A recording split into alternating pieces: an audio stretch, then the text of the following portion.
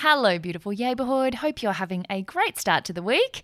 I mentioned last week that I'd realised since a lot of us have been in lockdown, I thought we would have more time to listen to podcasts, but without the daily commute to and from work, I had had less time to listen to podcasts and realised that might have been the case for some of you. So while I initially got cracking and started delivering 2 episodes weekly this year, that I thought suddenly I realised, oh my gosh, I might have been bombarding you guys and had noticed some of you were taking longer to catch up. So that I announced that I was going to take a couple of weeks of just re-releasing episodes for Yays of Our Lives, so there'd only be 1 new episode per week. But I also asked you all to let me know if I was desperately wrong, and quite a few of you sent me messages saying that twice a week has been lovely and a really nice distraction during some really challenging times. So I'm sorry that I was wrong. For those people who think that I was right and who are having trouble catching up, you should have messaged me, because now the other voices have been louder and have won. I will re-release 1 more episode today, but then return to the normal schedule from the next episode. I was going to take a couple of weeks of just doing re-releases, but I will have a fresh one for you on Thursday. But for now, I've got 1 more re-release for you, which has been one of the episodes that's brought me the most yay this year. I've actually listened to it quite a few times just for my own personal reasons, because our guest is just an extraordinary human being who brings so much lightness, but also covers such serious issues so well. I mean, obviously you'll rehear the intro again, so I don't really need to ramble on here, but a couple of you shared the episode last week, which reminded me that it had been such an impactful episode for so many of you, and that if anyone had missed out on it, it would be a great time to catch up. So re-releasing that one today and then back to the normal schedule, and hopefully there might be a few other reshares in the coming months or weeks, but generally only if a guest drops out or if it just is, if the schedule gets too tight or for whatever reason. Otherwise, you'll have 2 episodes a week. Hope you're having a wonderful week and seizing your yay. Happiness can only really come from within. And we're not going within to find happiness, because I think a lot of us are shit scared of what we're going to find. If we just stop for a little bit. I mean, we're so busy. We can get really stuck sometimes in negative emotion and self-doubt and all the stuff we've talked about. But it is so important to remember that no feeling is final. Welcome to the Seize the Yay podcast. Busy and happy are not the same thing. We too rarely question what makes the heart sing. We work, then we rest, but rarely we play, and often don't realise there's more than one way. So this is a platform to hear and explore the stories of those who found lives they adore. The good, bad and ugly, the best and worst day. We'll bear all the facets of seizing your yay. I'm Sarah Davidson, or Spoonful of Sarah, a lawyer turned funtrepreneur who swapped the suits and heels to co-found Matcha Maiden and Matcha Milk Bar. Seize the Yay is a series of conversations on finding a life you love and exploring the self-doubt, challenge, joy and fulfillment along the way. While it does happen a few times in every episode, I'm sure you can sometimes hear when I've forgotten that we're recording for the entirety of a chat because I'm enjoying our guest so much. You've had a sneak preview of how much I admire Hugh Van Cuylenburg in Yays of Our Lives a few weeks ago, when Abby Gelmy and I bonded over how obsessed we are with his wit and wisdom, and this episode took that obsession to another level. Hugh strikes the most beautiful balance between endearingly self-deprecating and calmly authoritative, navigating effortlessly between hysterical laughter and deep exploration of mental health and personal tragedy. His family's journey with mental illness is both heart-wrenching and heartwarming, and what he has turned that experience into with the Resilience Project is changing the world for the better, from classrooms to AFL clubs to wherever you're listening right now. Through presentations, school curriculum, events, and his thought-provoking book, with a second coming very soon, Hugh uses humour, vulnerability and storytelling to support the mental health of Australians through the pillars of gratitude, empathy and mindfulness. With cricket references, puns and relatable stories aplenty, he is changing the way we talk about resilience and well-being and is quickly becoming one of my very favourite people in the world.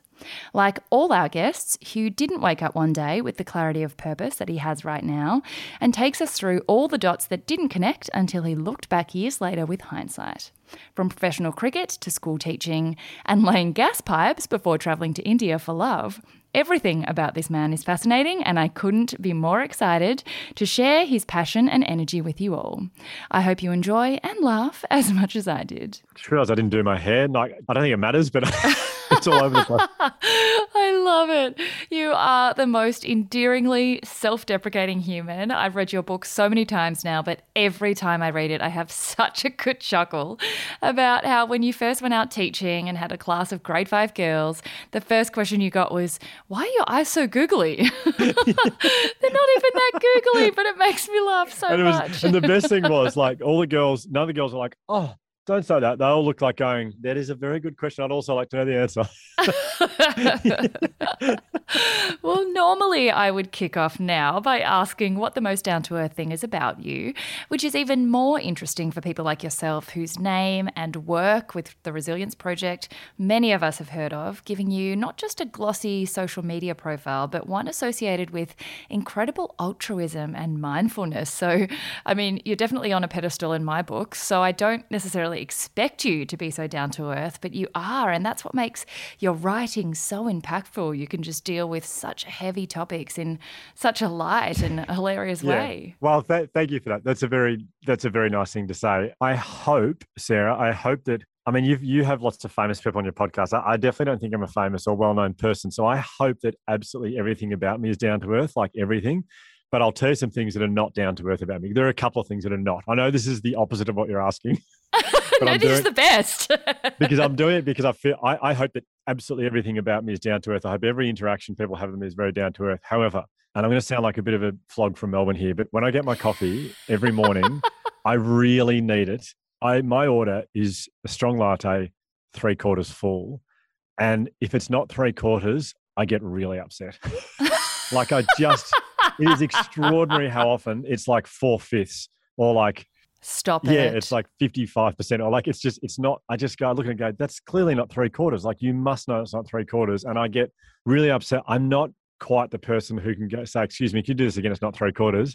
But I get really upset about it. So that's one thing that's very much just not down to earth about me. That's amazing. So there's one. Here's another one for you. And I only realized this morning because I was thinking about this looking through some of your questions. But when I go to a cafe, I really like to be sitting up against the wall so I can see everything. I don't know if that's not down to earth, but I can't have my back to the plate. I need to know who's coming in, where people are coming from, what's going on. And if I can't get a seat and my back to the wall, I'll go and find somewhere else. So I think that's not down to earth at all. You're such a diva. Who knew? You're basically Mariah Carey. I'll tell you a funny story. This is not really answering your question, but I just thought of it. The place I get coffee from, and I thought of them because they always nail my 3/4, always. Like, they're amazing. It's in Collingwood in Melbourne in a street called Sackville Street, and I go there every morning. They're meticulous with their, like, anyway, it's called A Coffee or A Coffee. It's like one word, A, and then coffee. I've never known how I'm meant to say it. But this guy the other day was messaging me because he wanted to catch up about something. I was like, yeah, no, we can do that. And I said, we'll catch up at a coffee. He goes, yeah, sounds good. And he said, where should we go? And I said, we'll go to a coffee. And he goes, yeah, mate, totally on board the coffee idea. Where? I've already agreed to the coffee. Let's move on. Yeah. He goes, yeah, I'm mate, totally on board. Where? And I said, a coffee. He goes, okay, I'm so happy to drink coffee with you. I just need to know where. And I was like, oh yeah, the place is called A Coffee. That's such a dad joke. It is, isn't it? It's like me saying, so I've got this guy on the podcast today. Oh, who? Hugh. Who? No, Hugh. Who? It's when I order like takeaway food, I just say my son's name or my wife's name because I can't. Hugh is just impossible for people. Anyway. It's not even that unusual. I love that you're like the human embodiment of resilience, but these two things in life just absolutely make you crumble. And one is just a pure fraction math problem. Like 4/5 is very close to 3/4, but you're just like, I cannot. No, I cannot. It's too much milk though. It's too much milk, so I can't do it. I can't believe you even can notice the difference between 3/4 and 4/5 in a coffee cup. But I can see you're just like, you know what, gratitude, empathy, but like, fuck that. If my coffee's not right, I swear to God. There will be no gratitude coming your way. There will be no empathy. I mean, the fractions are clear.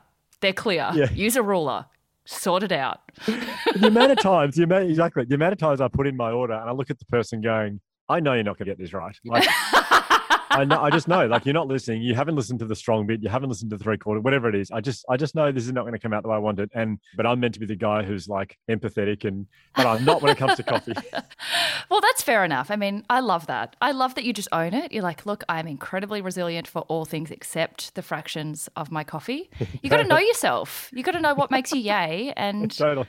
Well, as you know, the first section of every podcast is your way to yay, which is where we trace back through all the chapters before the one that we often walk into in your life today, where, I think it's so easy to assume that you always had as much direction and purpose and clarity as you do now, but most of the time that's not the case. We all came from somewhere through many different twists and diversions, and you have the most fascinating story. I mean, a cricket career to a Bachelor of Education to India, like so many different dots that connect now with hindsight, but that maybe didn't at the time. So take us back to young Hugh, Greythorn Primary, Carey Baptist Grammar. What were you like at school, and how did you, enter into your first career aspirations as a cricketer? Because you're a lawyer, weren't you? Is that right? Yeah. It's so like, you're so articulate and so well researched. It's like, you can put on this whole entrepreneur act, but I can hear the lawyer coming, like, articulate,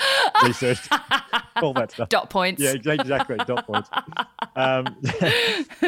So yeah, it's funny that you say that about like joining the dots, because it's so true. A lot of people like would say to me, oh, like, you've managed to get to this point with the Resilience Project. Like, has this always been your ambition? And I can look back on my life and join the dots and go, yeah, that made me do that. Then I did that, and that made me do that. And because of that, I did that. And now we have the Resilience Project. But I felt very lost for a very long time, like a very long time. As a primary school kid, I was incredibly shy, like painfully shy, and dreaded situations where I was going to be surrounded by people that I didn't know too well, because I just was like, I don't know what to say. I don't know how to talk to people. I'm googly. I mean, what am I going to do about that? I've got googly eyes. What? Who even am I? I mean, who am I? Yeah, very good. You're very good with this. Pun must be very popular with dads, because like dads love a good pun, and this is littered with puns. Absolutely. I mean, it's just endless. So yeah, primary school kid, very shy, loved sports so much. And if it wasn't for sport, I don't know how I would have made my way through it. That was kind of what I got confidence from in primary school. I can't remember. I don't think I wrote about it in this book. I'm writing another book at the moment, and I think that's where I've written it recently. But I actually remember when I was in grade 3, we were playing Tiggy. We went into the toilets to hide, me and some other kids, and we were hiding, like sort of just giggling. And I saw myself in the mirror, and I actually remember, this is so weird, I had a moment of going, oh, I didn't think I looked like that. I was just so disappointed with the way I looked. That was at 9. I was like, oh, damn, I wish I was like, I thought I looked more like that. Or it's just quite a shock to see yourself in the mirror. Yeah, I was like, that's not what I wanted to look like. And I was disappointed with, and so I need to tell you that story, not so people go, oh, the poor guy. I just remember feeling like, I don't think I'm a very good looking person, and I'm also very shy. So that's not a great combo. But I think a lot of people go through that, like insecurities. We all have insecurities that we feel from a young age. They were my insecurities. Like, I'm pretty shy, and also I don't think I'm a very good looking person. Also, I had a beautiful, my sister's stunning, and my brother's just the most beautiful man on the earth. So I think that was like glaring, like a big thing for me, was like, I don't look like. And I actually remember mum saying once, and I love mum, she's amazing, and she meant this in a nice way, but I remember mum saying, oh, sorry, darling, we just got better as we went along, didn't we? Because they were like the younger. So the Resilience Project came from that statement. Like, that was the beginning of it all. I'm going to have to grow a thick skin from now. Totally. But the point of that is just that I remember at primary school, like shy, but at sport I was like, I love my sport. Went to secondary school, very much. I loved going to secondary school after about year 9, when I was sort of more comfortable, but found my voice and loved sport still. And school was great. I loved it. And I see a psychologist quite regularly, and she said to me the other day, she said, you were designed for secondary school. Wow. Absolutely love social situations, very good at sport. And that for me was like, captain everything at the final year of school, and captain of school, all this, like did all this stuff that I'm not saying that to show off, but then I Then I finished school and I went to uni and I was so lost. Like I was just desperate for recognition, desperate for achievement. I couldn't achieve anything because people don't sew something into your blazer for doing well at uni. You don't get a certificate of participation for everything. Yeah, totally. Like you do well at uni. And like, I remember I was studying psychology straight out of school and getting like an assignment back that I did really well at. And the teacher didn't even make eye contact with me, just like dumped it on my desk and didn't say like, well done, that was awesome. Just dropped it. And I was like, hello, is something to say well done? Like no one was patting me on the back ever. And I just felt very lost outside of school. And I'm just saying this because a lot of people, I think, look at the Resilience Project and go, wow, like, gosh, that's such a big thing now. For a long time, I had no idea what I wanted to do. I remember feeling very lonely as well. I'd broken up with my girlfriend from school she was just awesome, loved her. We were very classic high school romance, like we were together for a couple of years. It was like so in love. She ended up breaking up with me. She went to college and was very popular with everyone at college. And I remember going, oh, well, hopefully we could get back together. And then she started dating an AFL footballer. And I was like, oh my gosh. Oh, it's all over. Yeah, it's all over. She was dating Jeff White, who played for Melbourne Football Club. This is going back a long time, but I was like, oh my gosh. Oh, well, there goes. Anyway, so I just felt so down and so lost and went and played cricket in England for a bit and loved that. Came back to do primary school teaching. And it wasn't until I started doing primary school teaching that I felt like I started to belong somewhere again. But even that, like we all have psychological needs, right? We have a need to feel loved, to feel like we belong, for status and for validation. There are psychological needs. Like we know about our physical needs, food, water, shelter. If I took those away from you, you wouldn't live too long. And our psychological needs are just as pressing. So when I look back on my life, I realized when I left school, I didn't feel like I was getting many of those. Like I'd lost my long-term girlfriend, so I didn't feel very loved. I was not being told every day at school I was amazing at sport and and popular, blah, blah, blah. And then I just didn't feel like I belonged anywhere. And so I kind of belonged. Is that a word? I belonged? Yeah. It is. A past tense. It is. Thank you. Yep. Good. Are you okay, mate? Like, struggled down today. Oh, I'm so sorry. No, I love it so much. So yeah, I think I felt very lost for a long time. And it wasn't until when I started teaching in a school, I felt really good again. It was great. But I just had this feeling inside of me, like I would love to do more than this. I don't know what, but I feel like I'd love to. And I had no idea what it was. So this is age 27, 28. And I wasn't thinking, I'd love to start this movement where we help people to feel happier. It was just, I went to India because my ex-fiance wanted to go there. We'd been together for about 5 years, I think, at that point. And she said, I'd love to go and travel. And I said, I'd much rather stay in Melbourne because my friends are here and I like playing football in the winter and cricket in the summer. So there's no time I can really go, sorry. And it became apparent that she was going definitely and I didn't want to lose her. So I went, yep, okay, I'm coming. And didn't really want to go to India, but her father's Indian, so she wanted to go there. So we went there. And then a few weeks in, she kind of said, I think we should do some volunteer teaching. And I was like, I don't know about that. But we ended up doing it, and I owe her so much for this, but we ended up in this village of people where like they had nothing. Like, and you've read about this in the book, and I won't go into for too long because most people probably know the story, but people sleeping on the floor, people, no electricity. Well, they had electricity, they couldn't afford to have it switched on, all that kind of stuff. And yet they were the happiest people I've ever met in my entire life. And the whole time I was there, I just couldn't stop thinking about my little sister, Georgia, who was diagnosed with a mental illness age 14, anorexia nervosa, body image issues. She stopped eating and it ravaged her and it ravaged our family. And when I was in India, I was remembering as a kid, well, not so much as a kid, like late teens, I remember thinking to myself, I wish I knew what I could do to help mum and dad and my brother feel happy again. Like I knew my sister's mental illness was way beyond me. I didn't know what to do to help her, but I remember thinking, I wish I knew what I could do to help mum and dad feel happy. And when I was in India, like literally 10 years later, my sister still, you wouldn't say she was totally healthy at that point. I was there just thinking, oh my gosh, like there's something here. Like these people are onto something. They are onto something. And also, I think we do a bit wrong back home. I think we're doing a little bit wrong back home. And so I guess that's where the Resilience Project started. I lived there for 3 months, did everything these people were doing, came back to Australia, and I was like, right, I would love to share with everyone what these people do because we're doing so much wrong. I had a very similar. I actually have been to that Leh Ladakh Jammu region. No one's been there. I've never met anyone who's been there. I know. And we were guided. And I wonder, I will have to show you a photo later, by a guy called Stanzen. Oh my gosh, amazing. Really? I'm not sure if it could possibly be the same Stanzen, but I mean, I don't know if that's. There's okay. a lot. I feel like most of the people there were called Stanzen. Okay, then it's probably not the same one. It's probably like John or something really common. I think that's the case. But even more, like quite seriously, in the school, I felt like most of the kids, majority of them were called Stunson. Yeah. Oh, okay. Well, that's really inconvenient then for our beautiful it is. sliding doors moment story. But still, that's amazing. I don't think I've ever chatted to someone who's been to Leyla Dark. What an amazing place. It was absolutely mind-blowing, and that trip combined with, I had a very similar revelation to you there, and then a couple of years later in rural Rwanda of all places, expecting to feel this incredible sense of gratitude for, and of course that's one level, you have incredible gratitude for all the opportunities and technology and access we have to education and all kinds of privileges, but I had that same kind of reverse unexpected revelation of like, why is there purer happiness here with kids playing with a leaf for 12 hours and adults breaking into song spontaneously because they can't contain the joy in their bodies, but they don't have any of what I understood happiness to be, which was success and progress and all those kinds of things. And it's interesting, you worded this in the book as you saw the secret to happiness.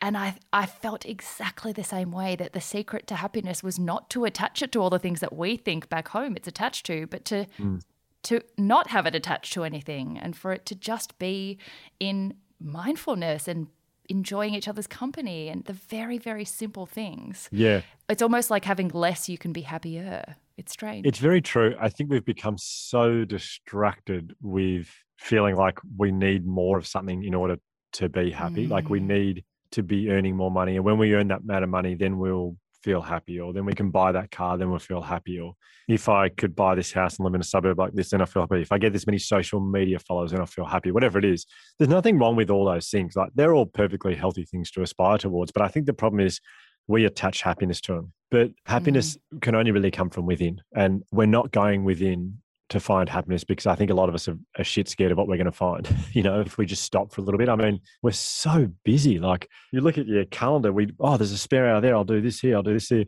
It's almost like we just don't want to be alone. Like we're worried about, and then when we are alone, we just grab our phone out straight away and we just get lost in our phones. And I think there's so many problems in that. And our devices are causing so many issues for us. But I just think we've got to get better at the things I saw in this village, which you already know about. These people were so good at just focusing on what they did have. And it wasn't much, but my gosh, they just celebrated it. Like the things they had a river, like they could get water from. They had a whole day. We went down to the river for a whole day. It was one of my first days there. And I was like, they said, we're going on an excursion to the river. And I went, oh, what are we doing there? They said, what do you mean? What do you mean we're doing? We're going to the river. I went, yeah, but like, what are the activities? What activities are we doing? They went, what do you mean by, no, we're just going to go there. And they weren't joking. They went there for the entire day. And I said, so they said, oh, we're just celebrating this. Like we get our water from here. We're so lucky. And I was thinking, God, what would the equivalent be in Australia? Like, would that be like if we had a day where we all just celebrated taps? Like we stopped and just like, how good is it we've got taps? But I reckon we should. Like, how lucky are we to have holes in the wall where water comes out at the exact temperature we want it, as much as we want? Like, that's amazing. Like, if you are in a situation where you have water that comes out of your walls and you can choose the temperature, 2/3 of the world's population, is it 2/3 or a third? Anyway, a lot of people around the world don't have that. Like the fact that you do it, you're very lucky. But we only notice it when the hot water's not working. That's the only time we go, oh, for fuck's sake, you're kidding me. Instead, we should be going, how lucky am I? This has happened once in a year. Once in a year, I haven't got hot water. That's amazing. Some people never, ever get hot water. So I think some people say, yeah, but these people living in countries like that, they don't know what they don't have. So that's why it's easy for them. I mean, the story I tell in the book is that the kids at the first lunchtime said, sir, come see the playground. And I said, I'd love to see a playground. They pointed at this playground. They pointed over their shoulders at these swings that it was like two chains dangling down. The seat wasn't attached properly.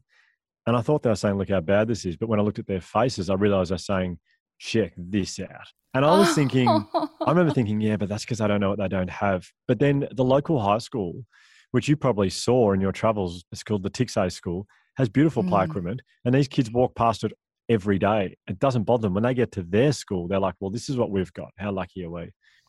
So I think the more time we spend focusing on what we've got and not worrying about what we don't have, the happier it will be.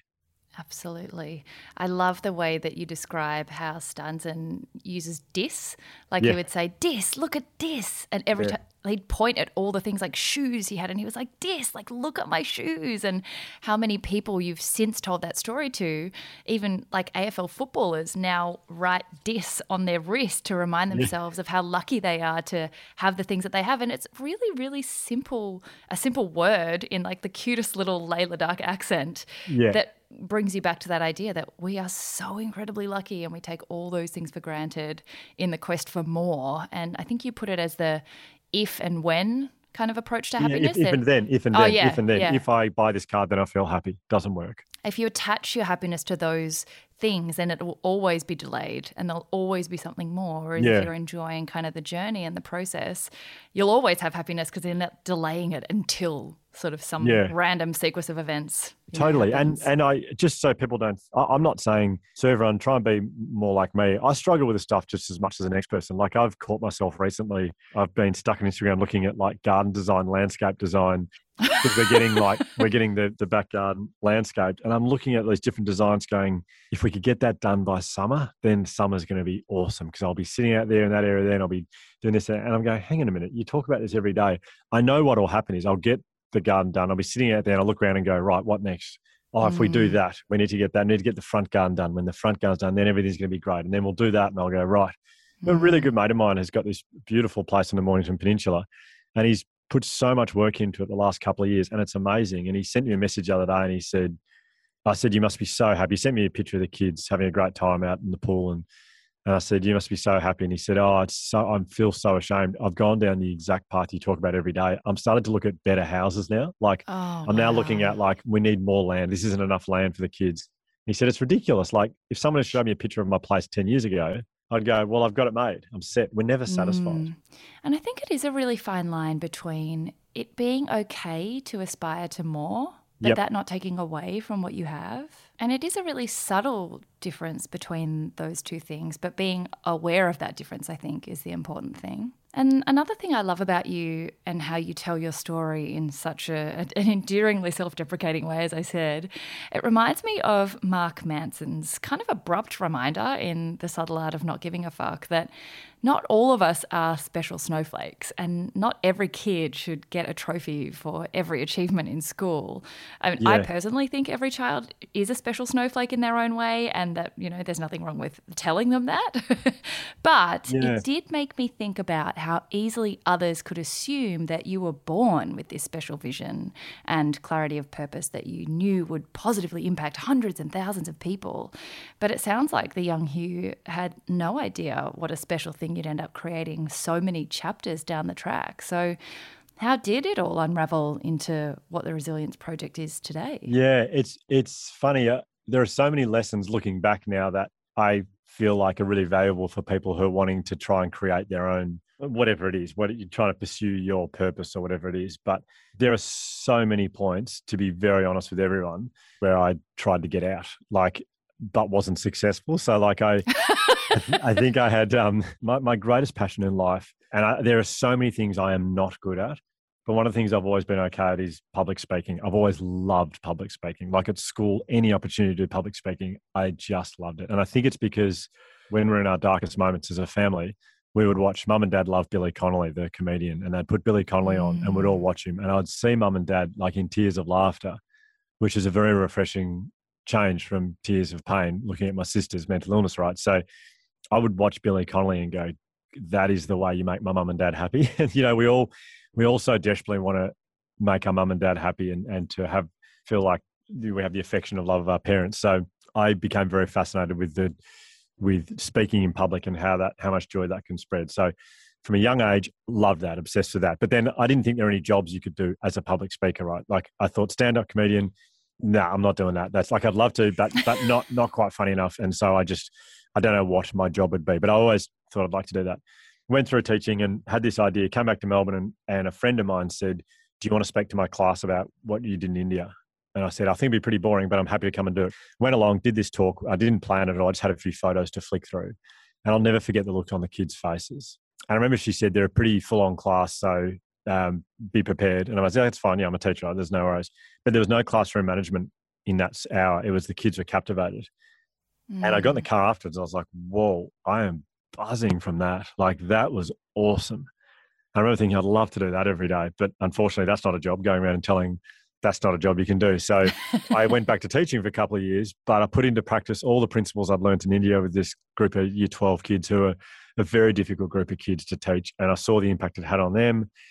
A guy I knew said, I'm starting a business. I'm going to go and speak to corporates if you think you've got something to add, if you want to come and join me. I said, yep, no worries. And he was a wonderful guy. His name's Dave. Did it for 6 months, but it just wasn't going to work together because I wanted to do schools. He was doing corporate. It didn't quite work out. So then I was like, okay, now I joined him, but now it's not happening. I don't have a job. I'm officially on my own. I've got to make some money.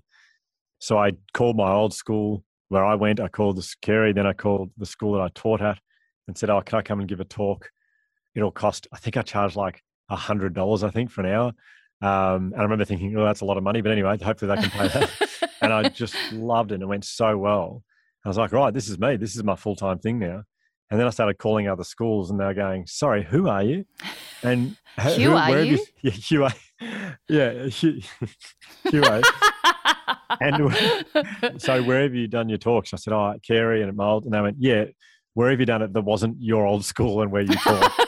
And I'd go, oh, no, you'd be the first. And everyone's like, yeah, come back in a year. Let us know how you go. And no one would have me. I think I did like a talk a month and I'm down to $0. And I was like, oh my God, I love this, but it's just not going to work. Like, it's just not. But then every now and again, I'd get these little wins, like a school would go, oh, actually, can you come and do 3 talks today for these 3? Yep, no, it's done. Can you come and speak about this? And it'd be something I don't talk about at all, but I'd go, yep, no worries, that's fine. I'll talk about that. And just said yes to everything. I remember one day driving 5 hours to Port. I had a student session in the morning in Melbourne. I had nothing on for like a while, but a student session in the morning. And then I had to get to Portland by 3 o'clock in the afternoon, which is a 5.5 hour drive. Then I had to get back to Melbourne to do a parent talk at like 8:30 at night of us. So I was like, drove to Portland and back in a day and did 3 sessions. And oh my God. I was like, you cannot say no to anything. Just you have to say yes to everything. And then, but even then after 2 years, it wasn't enough. I also felt quite lonely because it was me doing it by myself. Like after a couple of years, like, I don't know if I can do this anymore. So I actually applied for a couple of jobs. I think it was a job at Headspace doing something in their school program.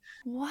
Yeah, I was like, oh, I'll do that. And then I didn't get that job. And I was like, oh my gosh, if I can't get that job, like, so, and then I think there was a job at Cricket Victoria, like education manager. I was like, oh, I'll apply for that. Didn't get that job. I was like, gosh, like no one wants me. Like, I don't have a girlfriend. I can't get a job. No one wants to hear me speak. I was so lost. But here's the thing.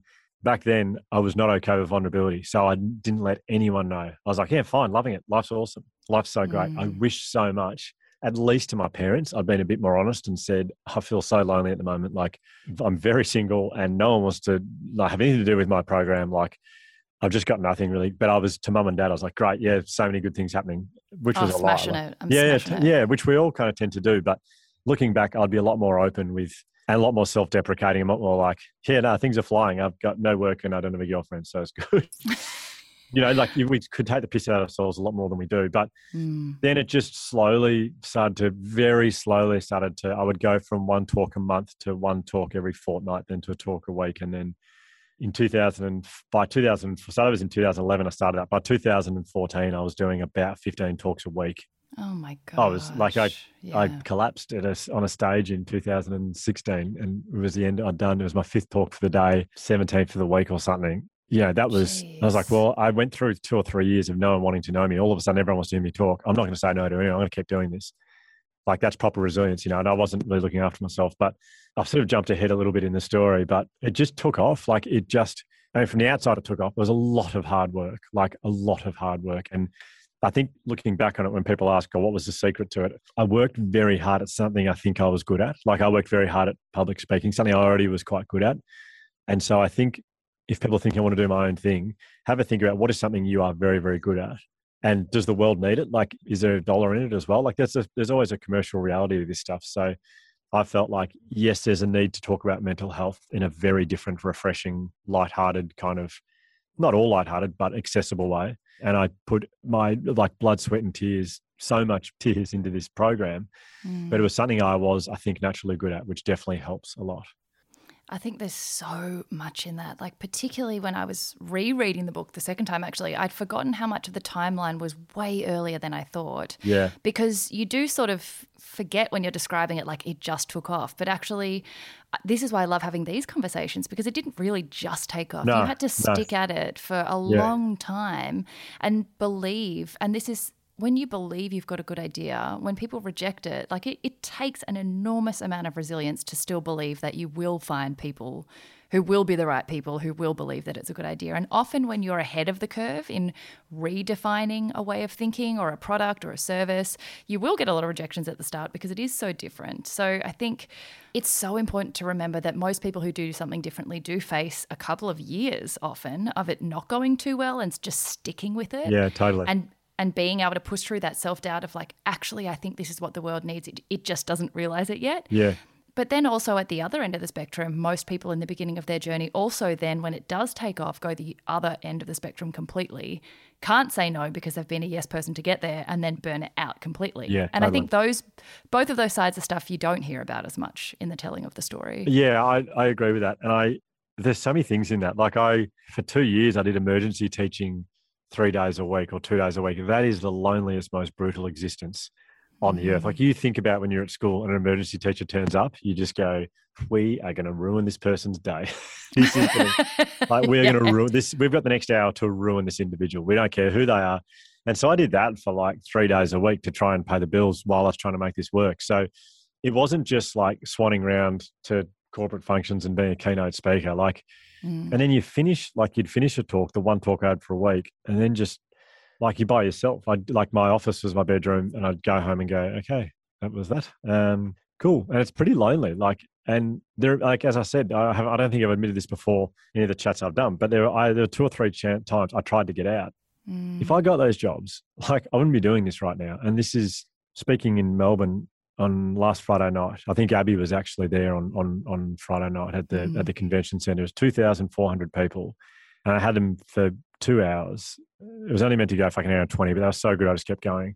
But I was sitting backstage before it, and Mum said, Mum messaged me, said, how you feeling? And I wrote back and said, it's pretty amazing. I'm actually living my dream right now. Like this is getting up and standing up in front of an audience like this. This is a dream come true. But there are so many times that I tried to get out, to not pursue it. And I was heartbroken so it's funny. I don't know.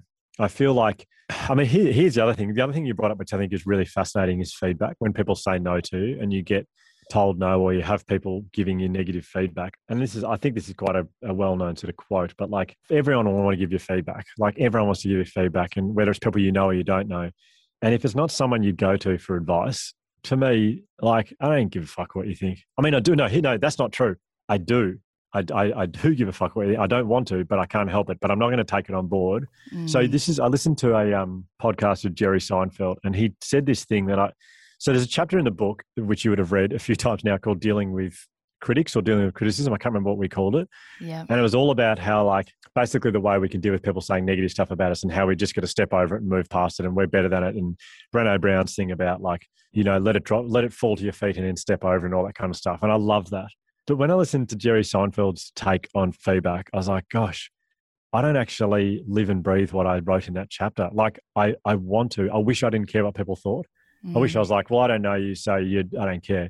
But I do. And I've realized it's actually fueled me massively. I've had quite a few people over the journey say stuff like, there was another organization in a similar space to us who said to me, well, we're already doing curriculum. I don't get why you're doing curriculum. Your curriculum's not great anyway, because we've actually think this is not good with your curriculum. That's not good with your curriculum. Our curriculum's already in school, so you actually shouldn't be doing this. And I was so hurt. This is what happened. I was so hurt for like a week, I reckon, I thought they'd be good people who'd support what I was doing. I was so hurt by it, and I was so shattered by it. And then the next week I kind of just let that sink in. And 2 weeks later, I was like, fuck that. Like, because of you guys, I'm going to make our curriculum so much better than yours. And it drove me to, our curriculum is now, and we got 300,000 kids around the country doing our curriculum every single day. I employed 5 writers to come in and actually rewrite the different elements of our curriculum. We've now got a full-time lady called Leah, who is amazing, who just does this full overview of our curriculum, can always changing it, always updating, always making it better.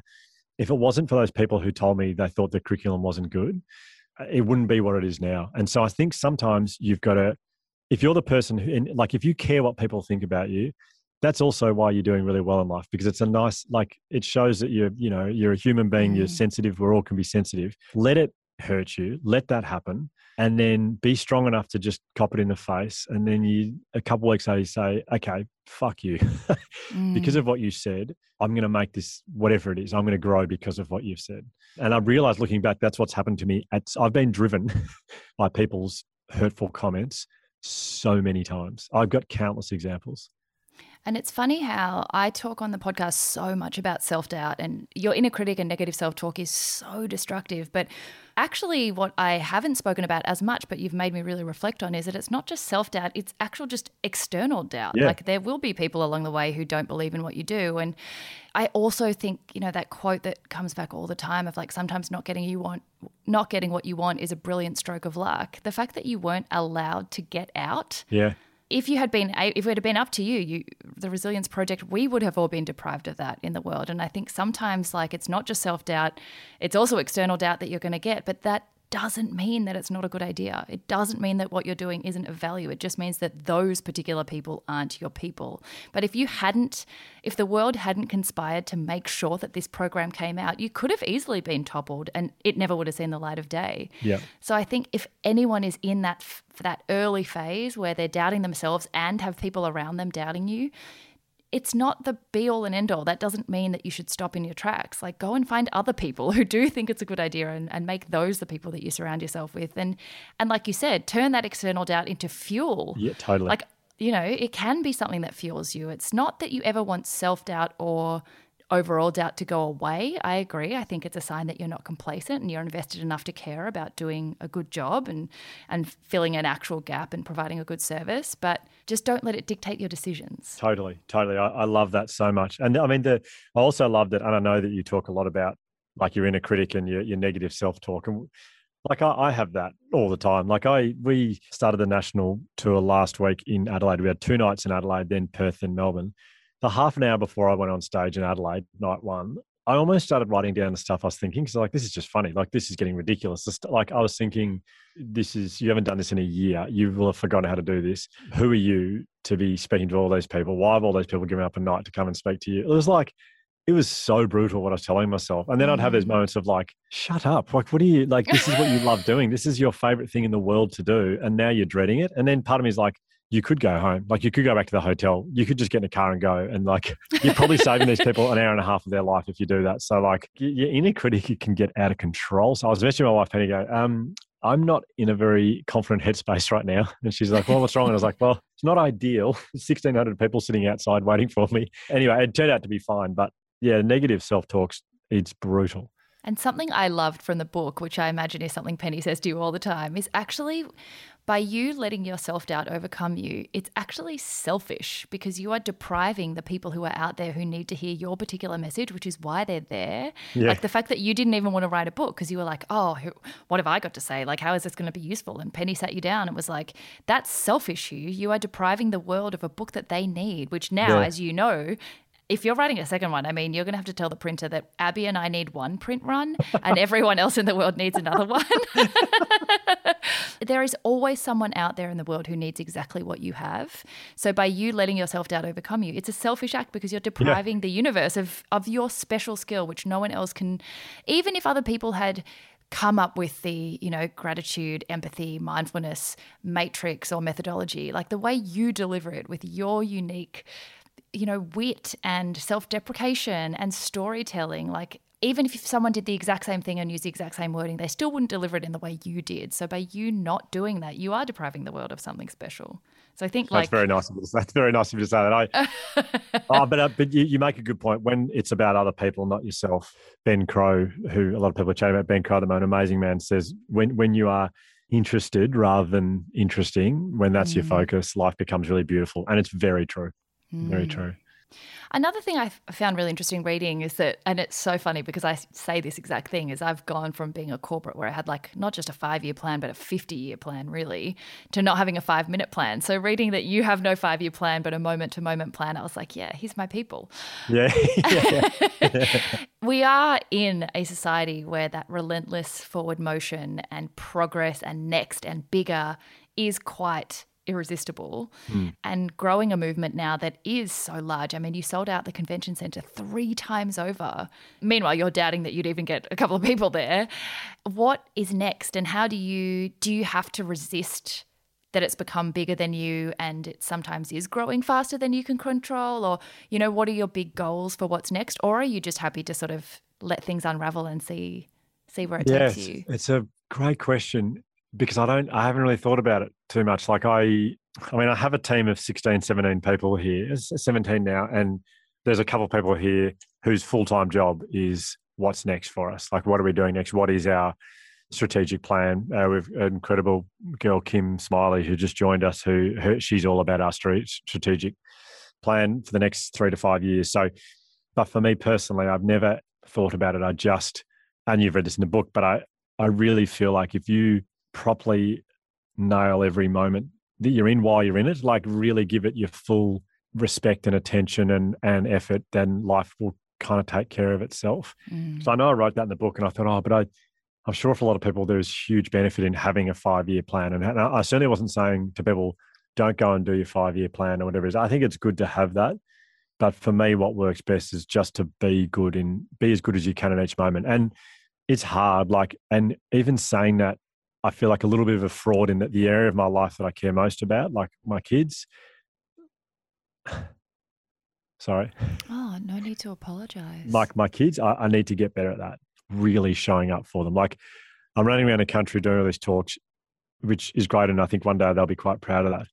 But what they see right now is that I'm not home enough.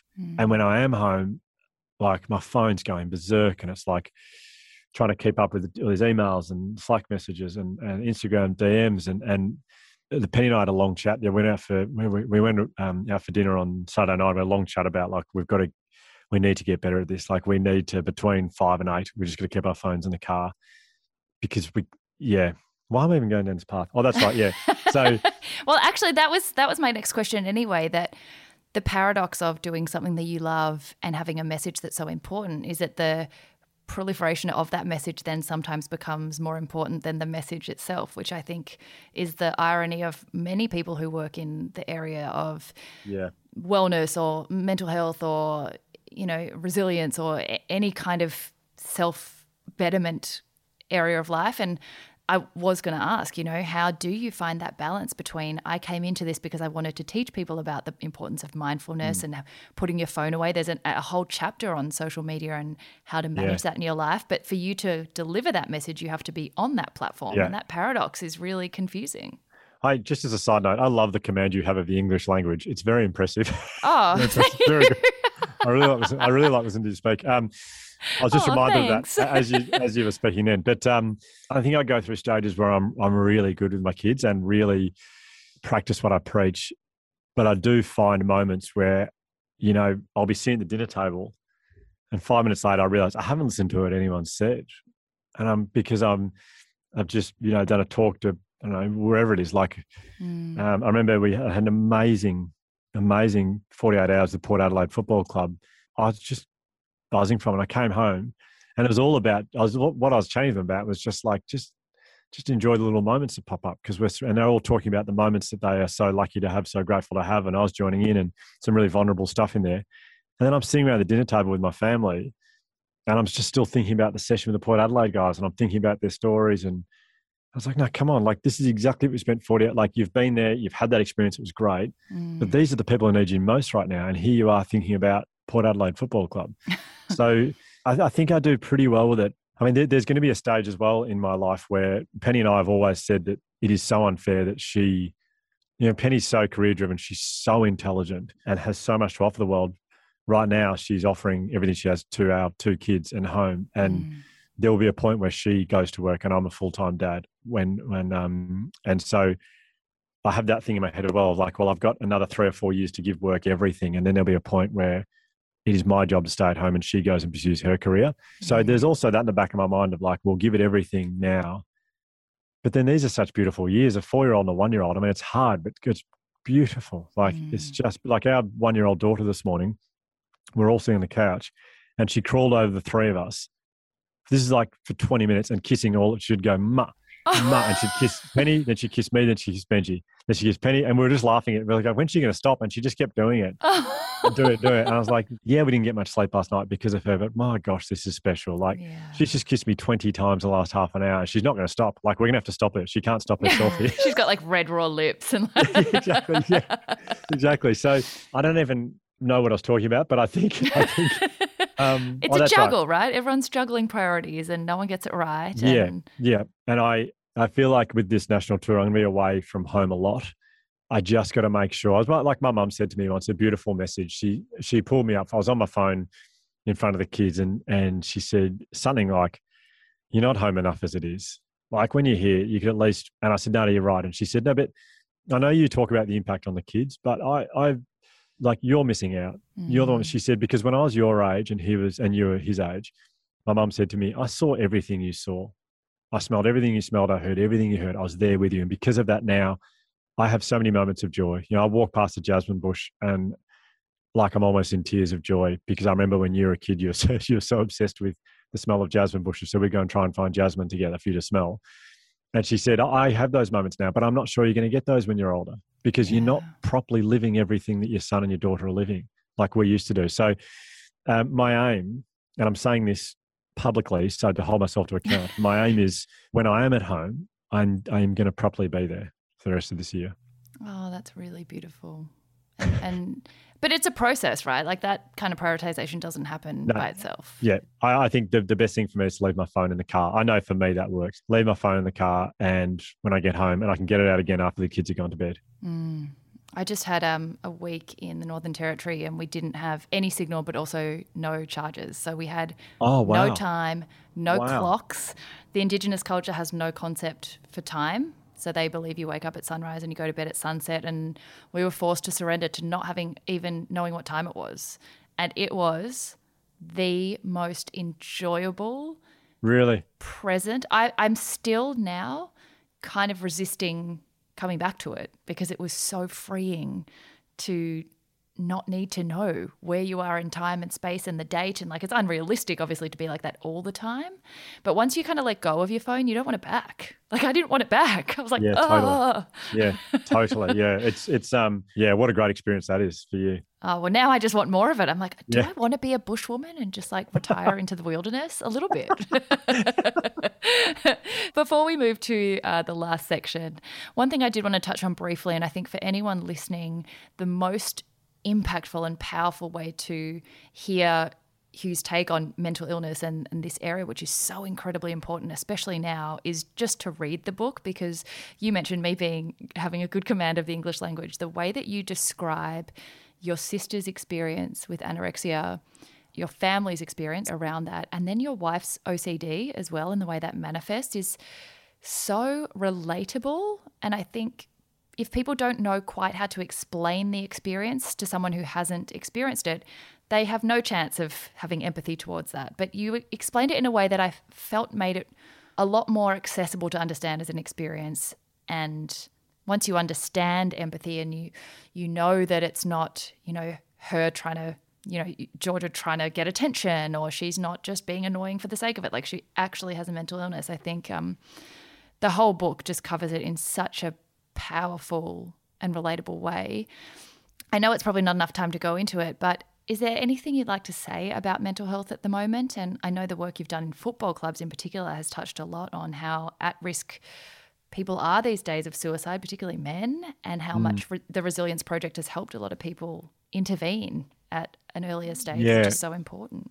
Yeah, we're all about prevention. That's kind of the space we're in. The Mental Health Commission found that only 1% of funding goes towards preventive programs. It's 99% of funding goes towards like what happens at the other end when it's really bad. So we've always been about prevention and teaching people things they can do to make sure they don't go down that path. So I think for me, the thing I'm biggest on at the moment is So the whole "Are You Okay" campaign, it's a wonderful, wonderful concept, and it has done so much good.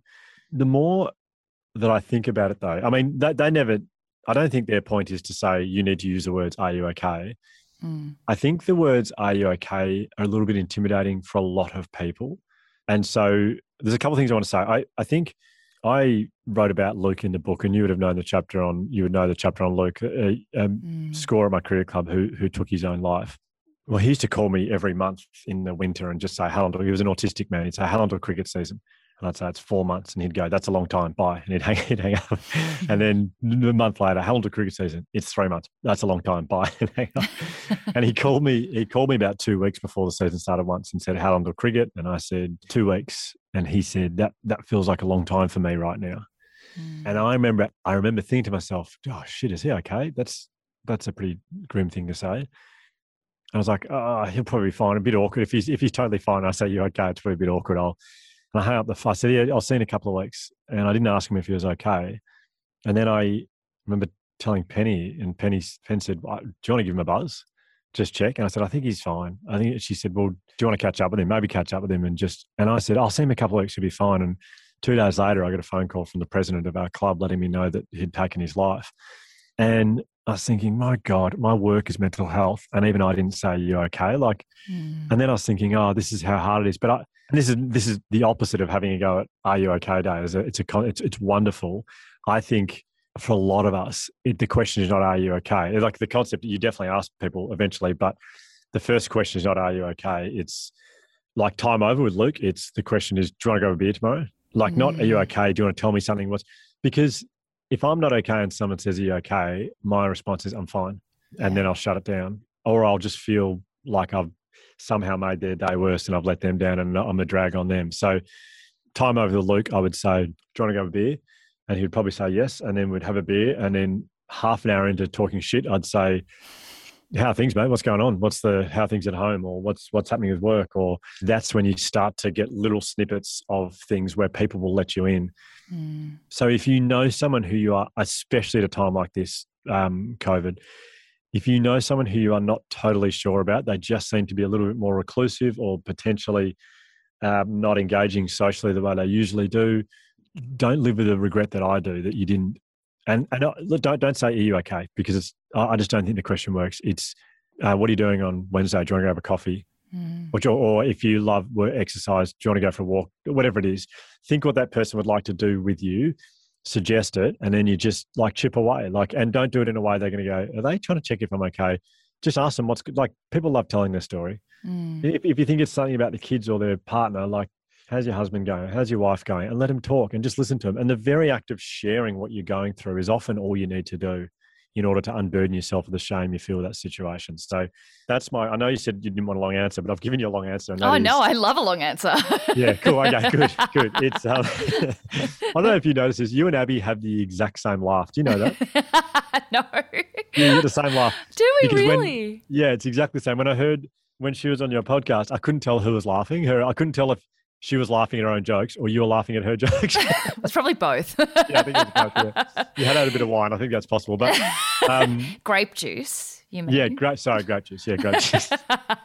It's funny though. I think that's something really valuable you said towards the end of the book was about vulnerability and that it doesn't come as easily to some people and it does take chipping away. It's not like "Are you okay? Oh, here's my life story. Now I feel better." Even the story you told about Nick Riewoldt, who I love, Kath, his wife, was actually in Rwanda with us on that trip. Wow. The fact that he was so resistant because people often don't realize they have a moment of vulnerability or they're not even willing to open up that door. Yeah. Sometimes it does take a bit to even get them in a position where they're willing to be vulnerable with you to be helped. So I think that's a really important reminder that you don't just go straight into it, Totally. That Nick Riewoldt story, it's such a beauty. He's been one of my favorite players of all time and I had such a big crush on him his entire career. And I know him very well now. He's a lovely guy. We get on very well. But I remember when he first walked into the session, I was at St Kilda Footy Club, a bit nervous. I was like, "Where's Nick Riewoldt?" And he walked in and went, "Oh my God, there's Nick Riewoldt." And I was sitting next to the player welfare manager who'd organised the talk and he came over.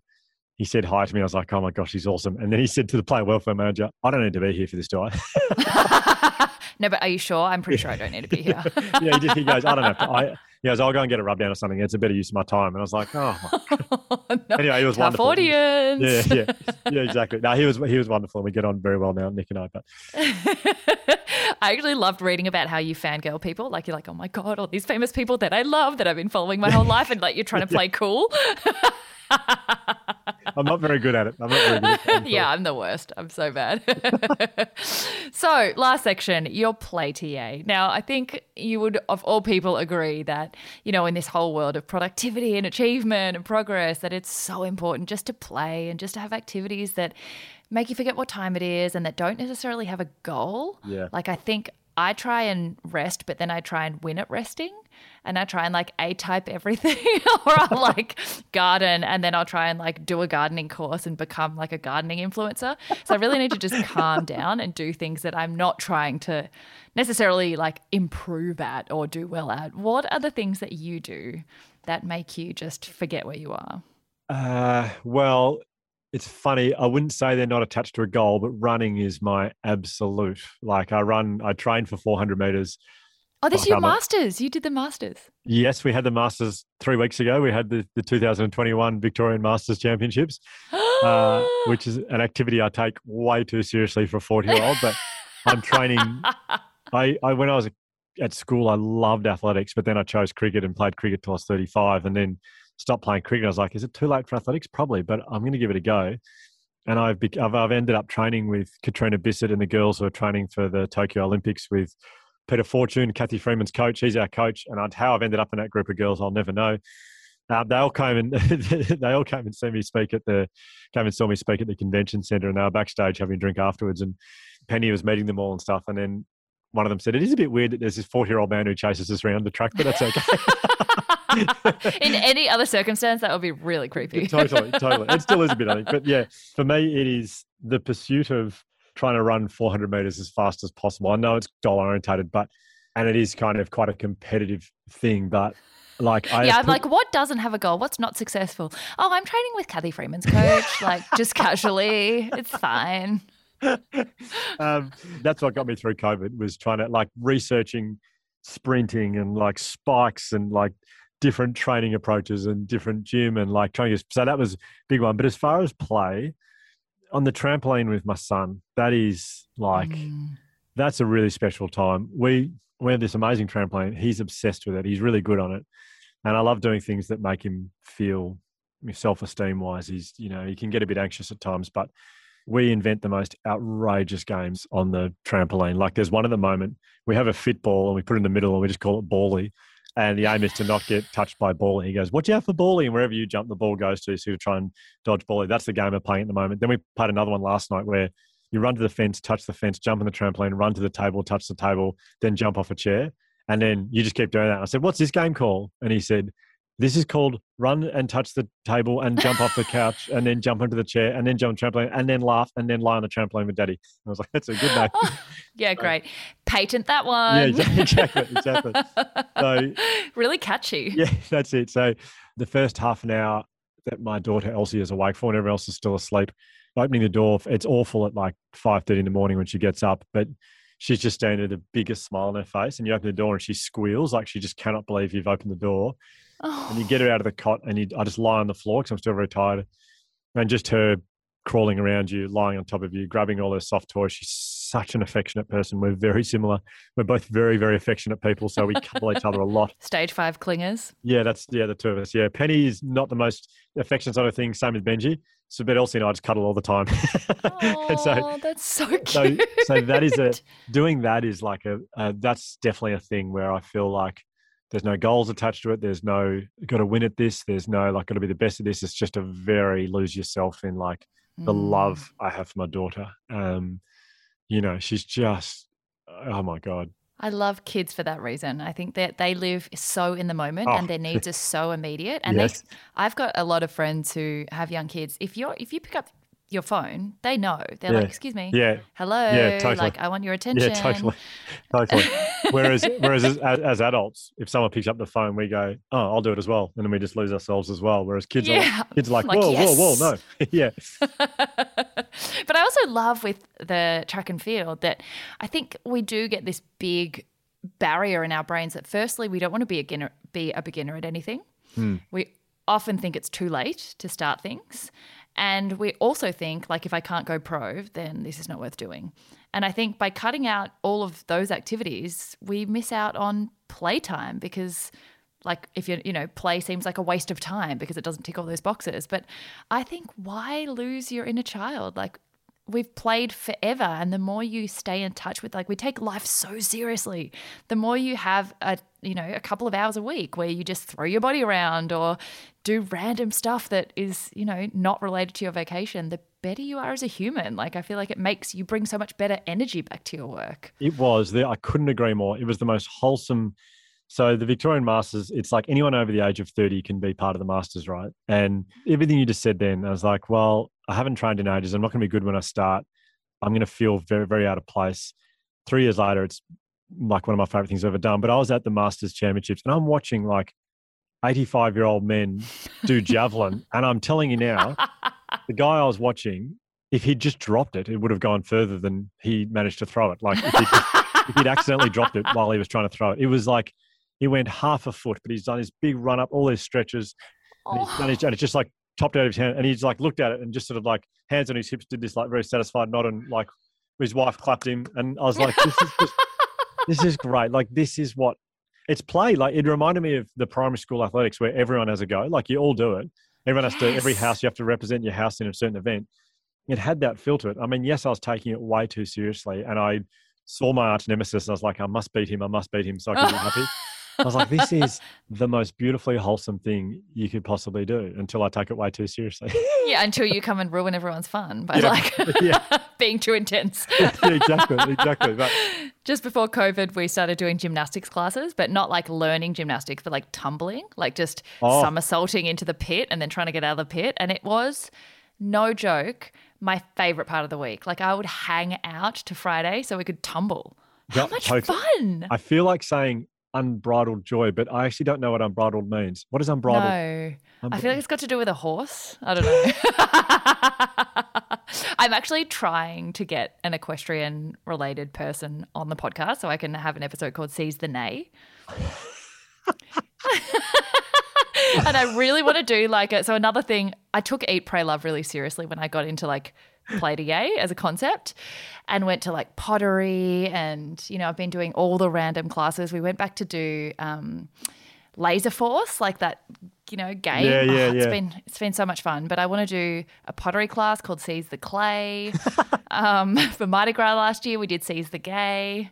It's just great. It's endless. It is endless. It's actually terrible. To finish up, second last question. 3 interesting things about you that don't normally come up in conversation. Okay. Like weird party tricks or snoring habits or... Well, I'm a prolific sleepwalker, which is, I think I've talked about that a bit.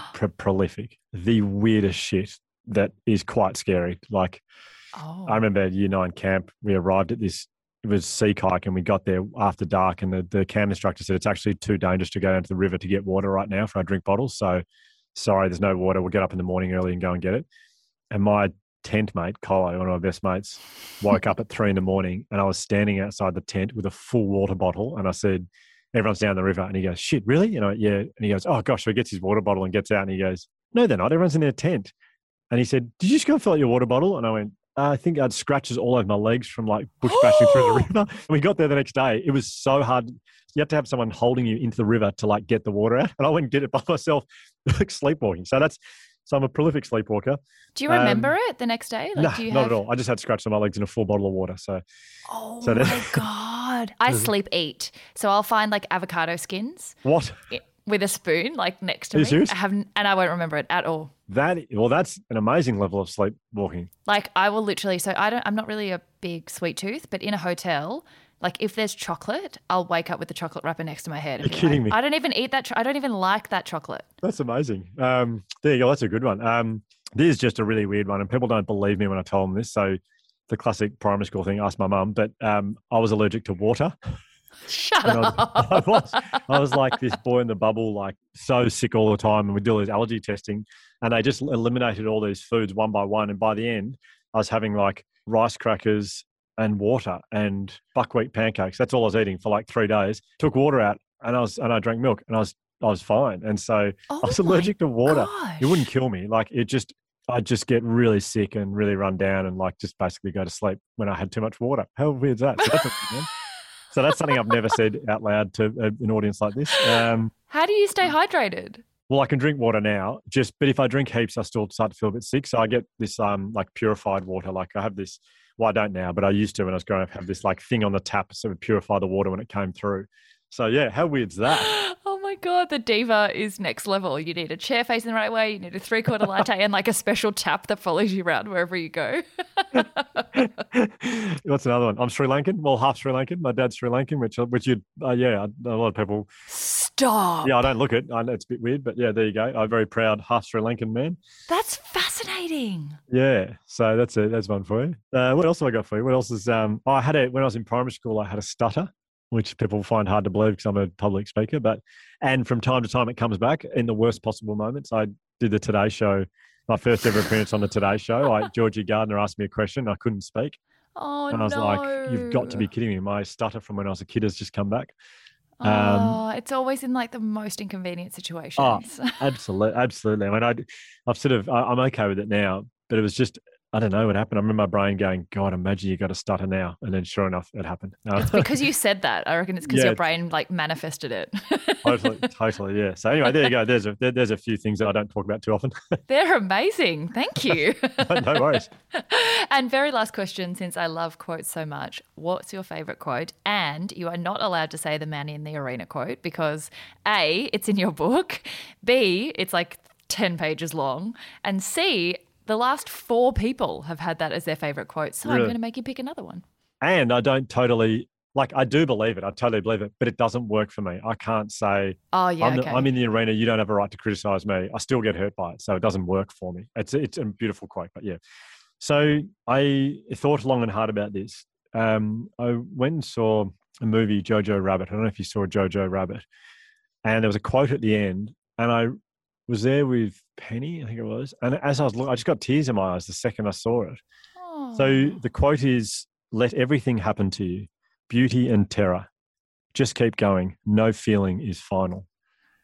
I do feel like on the topic of resilience, it's just a lovely reminder to us that we can get really stuck sometimes in negative emotion and self-doubt and all the stuff we've talked about. But it is so important to remember that no feeling is final. But that's the same when you're in an extremely, feeling so happy and like it's not going to last forever. It's a moment. And keep going. No feeling is final. I think that's a lovely quote. Oh, what a beautiful way to end. Thank you so much, Hugh. This has been so delightful. I could talk to you for hours, but I feel like the puns will just be too forthcoming and you'll hate me. So I'm going to cut myself off. You are speaking to someone who, this is how much I love puns. I was running with a girl the other day called Abby. Not Abby Gelmy, another girl, Abby Delamont. She's an amazing runner. And we were running together and we were running along the Yarra and I stood on a stick and it was just stuck on my shoe. I couldn't get it off. And she goes, oh, it's a bit sticky. And I couldn't stop giggling for the rest of our run. It was like another half an hour and she's so fast. We could talk for a long time because I love a good pun. But thank you. Hours of fun. Hours. Exactly. Sarah, thank you so much for having me. I love, as I said, love the podcast and love everything you're about. So it's a huge honor to be on your podcast. Thank you. Oh, thank you so much. The honor is mine. I know I use positive adjectives a lot on this show and have even had a not so constructive few reviews for being too bubbly, if there's even such a thing. But with guests like this, is there really any wonder? I hope some of you have caught the spark that I did from Hugh's infectious passion, vulnerability, and fabulous storytelling, and cannot recommend more highly that you follow this one up by reading his book, The Resilience Project. I'll link it in the show notes. As usual, I am always so proud when the Neighbourhood showers our guests with love for sharing so generously with us. So if you enjoyed or took something away, please share it, tagging at Hugh Van Cuylenburg, get the spelling from the episode title, and us, of course, so we can reshare. Hope you are all having a wonderful week and are seizing your yay.